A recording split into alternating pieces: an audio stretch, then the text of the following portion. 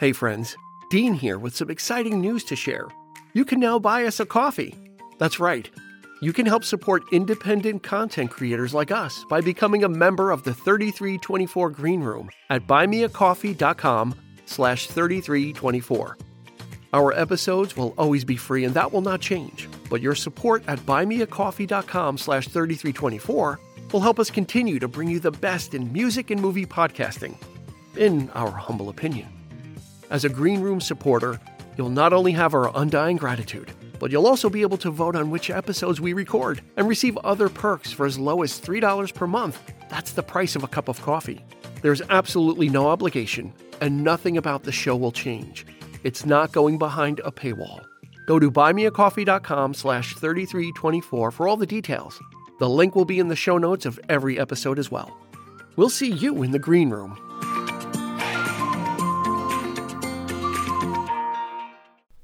In this quick hit, we're taking a look at an artist that tied, then passed the Beatles in 1966 for weeks spent at the number one spot on the album charts. Who could achieve this monumental feat? Well, I'll give you a hint. It wasn't a rock band. Stay with us. You're listening to a 3324 podcast quick hit with Dean Legiro, where Dean shares stories and trivia about his favorite chart hits, actors, movies, and more. Welcome, friends, to this 3324 podcast quick hit. My name is Dean Legiro. Thanks for taking some time out of your busy day to spend with us, where in our quick hits, I share trivia and fun little oddity items about the music and movies that we all grew up with and love. And this one is no different. Before we get to it, though, join us on social media. We would love to interact with you there. You can find us at 3324 Podcast on Facebook and Instagram. So why don't you join us and join the conversation, won't you? We look forward to seeing you there.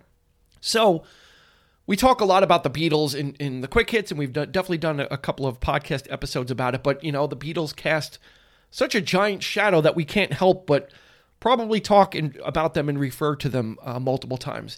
And I found a very interesting statistic recently that made me have to record this quick hit. It just had to happen. It's such a unique and interesting statistic from that year. So 1966, the Beatles were full on. Beatlemania was in full swing. They were dominating the charts. There was no two ways about it.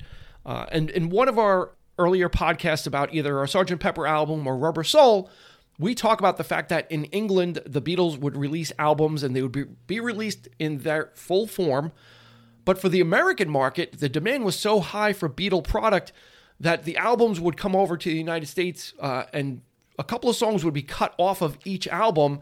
And then the American market would create a brand new album that didn't exist out of anywhere with all these songs that were taken off of the other albums and were kind of cobbled them together into something else. So in the American market, there were so many more Beatles albums than actually existed because they were made just for America. That being said, in 1966, the Beatles had 3 number one albums. 2 of them were proper albums. One was Rubber Soul. The second album they had that hit number 1 was an album called Yesterday and Today, which was one of those compilations of some of the singles and some tracks from Rubber Soul, and then they had Revolver. So there was 3 number one albums that they had. And I'm going to break down the amount of weeks because it's kind of important. Rubber Soul hit number 1 the week of January 8th, and it stayed there for 6 weeks. Yesterday and Today hit number 1 the week of July 30th, and it stayed for 5 weeks. And then Revolver hit number 1 the week of September 10th, and that stayed for 6 weeks. When you add all that up, you get 17 weeks worth of number one chart activity from the Beatles between their 3 albums. 17 total weeks out of the year were dominated by number one albums by the Beatles, which is pretty impressive for any artist. And it's not surprising that the Beatles would do it. But there was an artist that matched their chart stay and surpassed it by 1 week. Now, who could do that? In the middle of the 60s, who could best the Beatles at number 1 for albums? Well, it may surprise you that it was a trumpet player. Herb Alpert and his band, the Tijuana Brass, known for jazzy pop covers, light Latin-influenced instrumental music, was the one that did it. He was able to do it in 1966. He did it with 3 albums as well. So let's break down what Herb Alpert did to unseat the Beatles, and he did it in a very interesting fashion. So he had 3 number 1 albums. His first album was Whipped Cream and Other Delights is the title. That had already spent 5 weeks at number 1 in 1965, but that doesn't count for 1966. So on January 1st, it was still number 1 for 1 week. Whipped Cream and Other Delights would re-enter the charts in February for another 2 weeks. Then the album Going Places, which was released in 1965, would hit number 1 the week of March 5th for 1 week. It would then re-enter the charts on April 16th for an additional 5 weeks. If you see a pattern here, it's going to stay with the next album. Then in 1966, he did release an album called What Now My Love. It hit number 1 the week of May 28th, and it stayed for 8 weeks. And then it would re-enter the chart on September 3rd for 1 week, which makes a total stay at the number 1 spot 18 weeks. One more week than the Beatles did. And Herb Alpert did it a little bit differently. He would stay for a couple weeks, drop off the charts, and then his album would reappear for a week or so at number 1. So it's a very interesting story as well, that not only did his albums hit number 1, but they would actually leave the charts and then bounce back again and give him a little extra push. If you're not familiar with Herb Alpert and the Tijuana Brass, you should really check them out. It's a lot of great 60s style instrumental trumpet music. They're known for one of their, at the time, very risque covers, which is Whipped Cream and Other Delights. It's got a woman who looks like she's covered in whipped cream and nothing else. She's actually covered in a blanket and shaving cream because whipped cream would not stand very well under the hot lights of a studio. It's an iconic album cover from the 60s, but the music inside is great.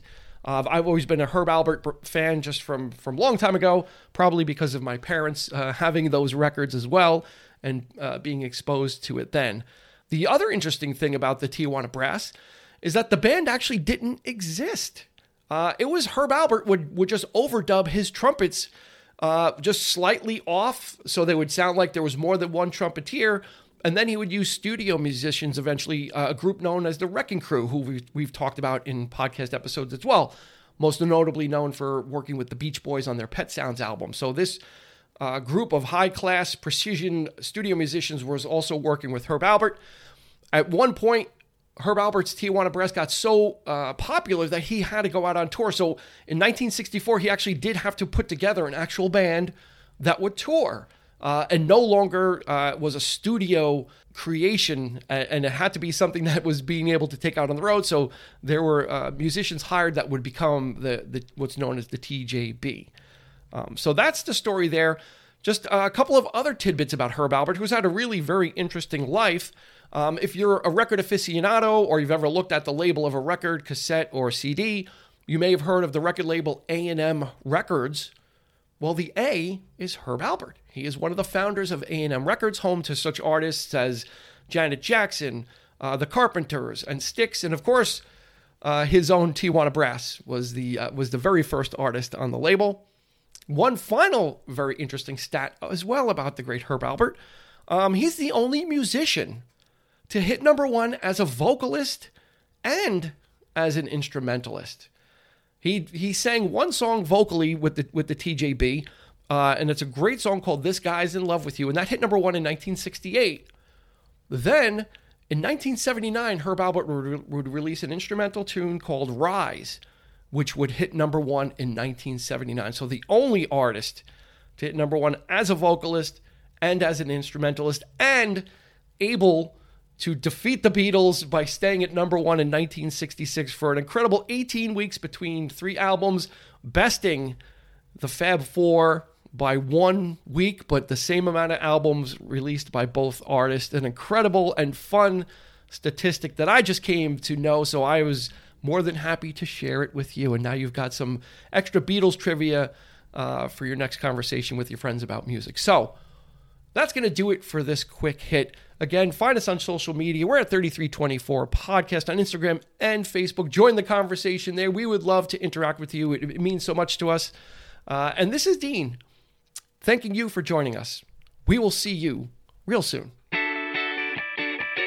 This has been a 3324 Podcast Quick Hit. You can find us on your favorite podcast provider. So please like, subscribe, and rate to become a part of the 3324 family. Your feedback is important, so please make sure to follow us on Instagram and Facebook at 3324podcast and on Twitter at 3324p to join the conversation.